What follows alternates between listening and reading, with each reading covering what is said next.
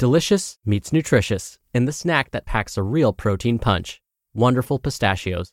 Each 1-ounce serving of Wonderful Pistachios has 6 grams of protein, giving you over 10% of your daily value and making Wonderful Pistachios one of the highest protein nuts. But perhaps more than that, I love all of the flavors they have. Their sea salt and vinegar ones are my favorite when I'm craving that flavor but want to keep it healthy. But that's just the tip of the iceberg. Wonderful Pistachios come in a variety of flavors, like chili roasted, honey roasted, smoky barbecue, and jalapeno lime, perfect for enjoying with family and friends or taking them with you on the go. Whether you're a pistachio purist who loves cracking open every nut, or you prefer the convenience of no-shells pistachios, Wonderful Pistachios has got you covered.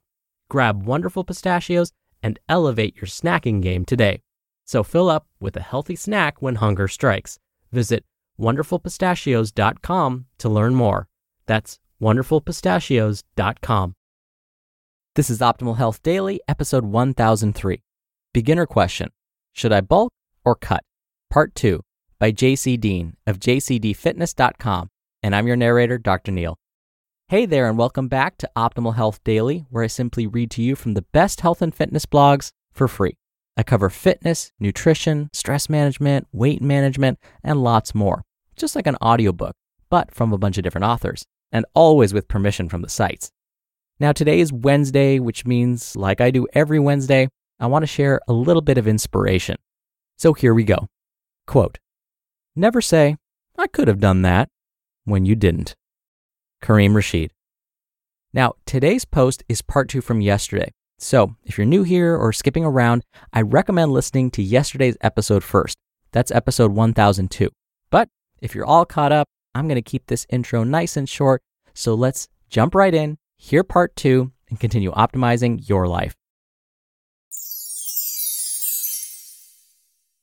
Beginner question: should I bulk or cut?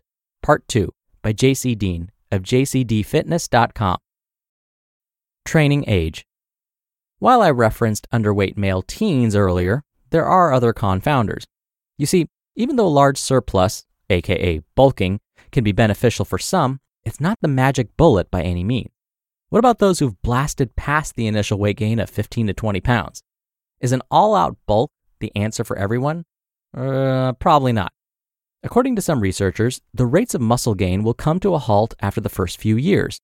To make it easy, one model suggests that you could potentially gain 30 to 37 pounds of muscle in the first 2 years, assuming the variables like training, diet, rest, and recovery are optimal.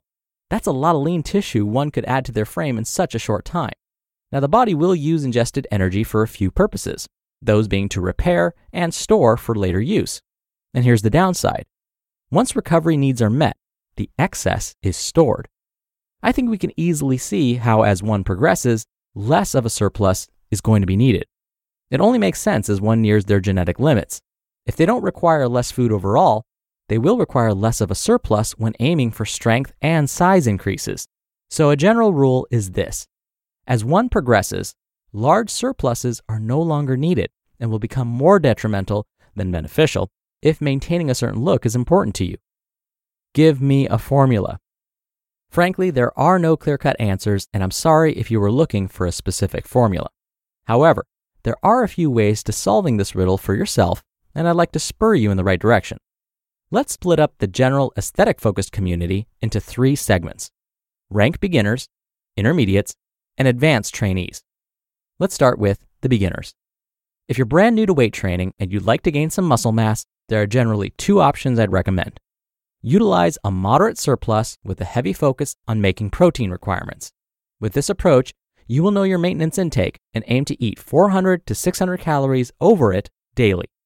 Your protein intake should be around 1 gram per pound of body weight, and then just fill in the rest with the energy intake of your choice. Some folks recommend an intake of 0.4 to 0.5 grams per pound of body weight for fat intake. Others recommend 15 to 20% of the total daily caloric intake. Frankly, I don't care too much as long as you're eating enough, getting your protein, getting essential fatty acids like fish oils, and the majority of your diet consists of whole foods such as fruit, veggies, dairy, eggs, and meat. Another plan of attack is to take a more relaxed approach without counting every single calorie. With most beginners, but not all, a recomp effect will occur in which they'll burn fat and build some strength and muscle simultaneously. If you take this second approach, do 3 things. 1. Ensure adequate protein intake. 2. Focus on whole foods, eating well around training. And 3. Monitor your weight gain or loss and adjust your eating habits to ensure you're not losing weight. The intermediates. Oh, the joyous place you're at. You're finally past the beginner phase and actually look like you work out, but are still in search of more muscle and more strength. The downside is the newbie gains are gone forever. Gone are the days in which you can stuff your face to your heart's content without a week's worth of butt jiggle. So, an all-out bulk of 500 or more calories over maintenance each day is probably not in your best interest. In fact, I believe a very solid approach here is the target body weight method Daniel Roberts wrote about. Basically, if you set a reasonable goal of adding 5 to 10 pounds of muscle over the next year, it's definitely doable according to the model for mass gain. In short, it looks like this. Set a reasonable goal. Gain 10 pounds over 10 to 12 months. Then set a calorie intake for what you wish to weigh. If you're extremely active and you can maintain on 18 calories per pound and you weigh 180 pounds, that's a maintenance intake of 3,240 calories. If your goal is to weigh 190 pounds at a similar body composition by the year's end, 190 times 18 calories per pound equals 3,420 calories. Now, how you divvy this up over your training and rest days is up to you. I personally put more of the calories around my training and eat a little bit less on the off days. But that's a personal preference, and no one says you have to do it this way. Just don't make drastic swings in your intake. For instance, don't consume 5,000 calories on your training days and 1,500 calories on your off days. I know that seems extreme, but it's been done, and in my view, it's just not practical. And a quick note, I always place more calories around training and eat a bit less on off days. This way, I can take advantage of the partitioning effects a solid workout can yield. This may also help keep fat gain at bay for those who strive for more leaner gains. And finally, advanced trainees.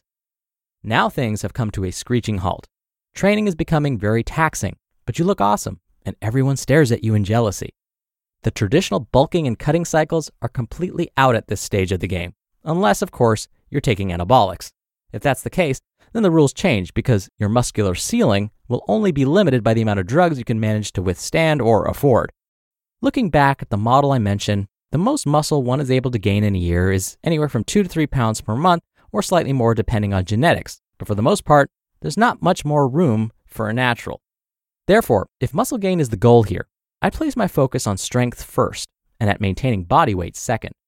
Adding an extra shake or a few bites of ice cream on your training days will probably suffice in terms of the small or smaller surplus one would need.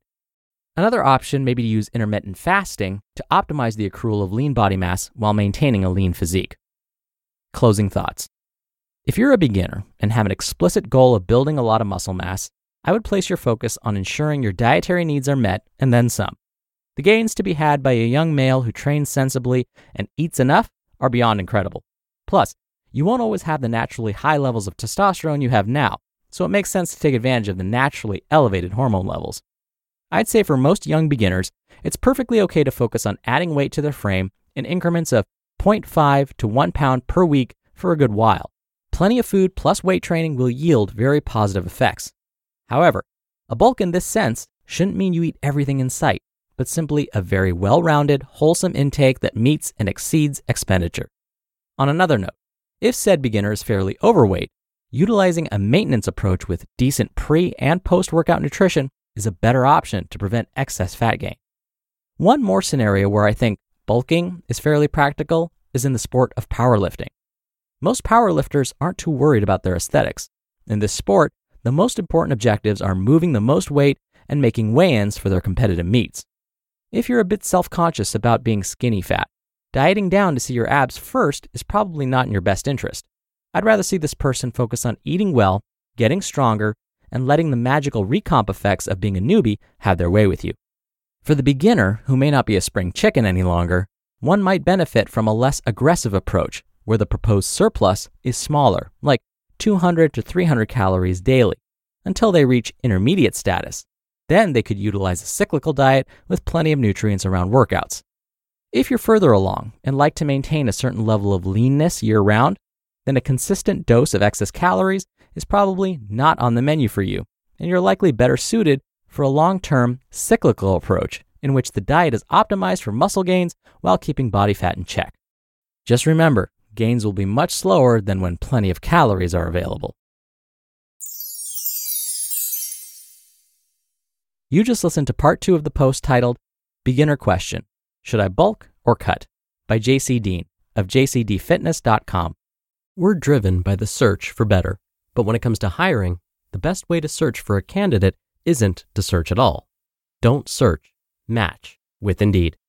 Indeed is your matching and hiring platform with over 350 million global monthly visitors and a matching engine that helps you find quality candidates fast.